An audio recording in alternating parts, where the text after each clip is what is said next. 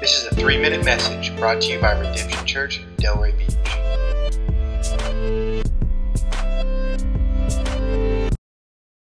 Well, as we come to the end of Nehemiah, we see something very common happen at the end of this book. It's the Israelites. They drifted away from God. They rebelled against God. They went from faith and trusting God and rejoicing and having the joy of the Lord to unbelief and doing their own thing. The people drifted. They knew what was right. They had seen God move and build the wall and work on their behalf, and they even rejoiced over this, but they went from belief to unbelief, trust to not trusting, and they just ended up falling into sin. And the ways that this happened, they took on the flesh and the ways of the world, knowing that they should have been following God, but it didn't happen. Tobiah moved into the house of the Lord and they allowed it. The portion of the Levites were not given. They simply worked on the Sabbath. And then they married women from another nation. All things that they knew they shouldn't have done, but yet, rather than trusting God, they trusted their own flesh and drifted away from God's ways.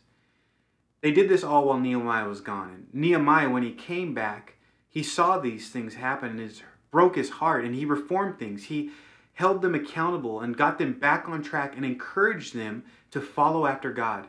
And this is a hard thing to do. In verse 17, Nehemiah said this, "Then I confronted the nobles of Judah." Confrontation, accountability, conflict. Nehemiah was a good friend, a good enough friend to confront them in love, speak the truth in love, say that they had to follow God's ways and encourage them to do that. And see, as much as I want to look down on the Israelites for their drift, for their sin, I'm no better. And neither are you, because we all drift.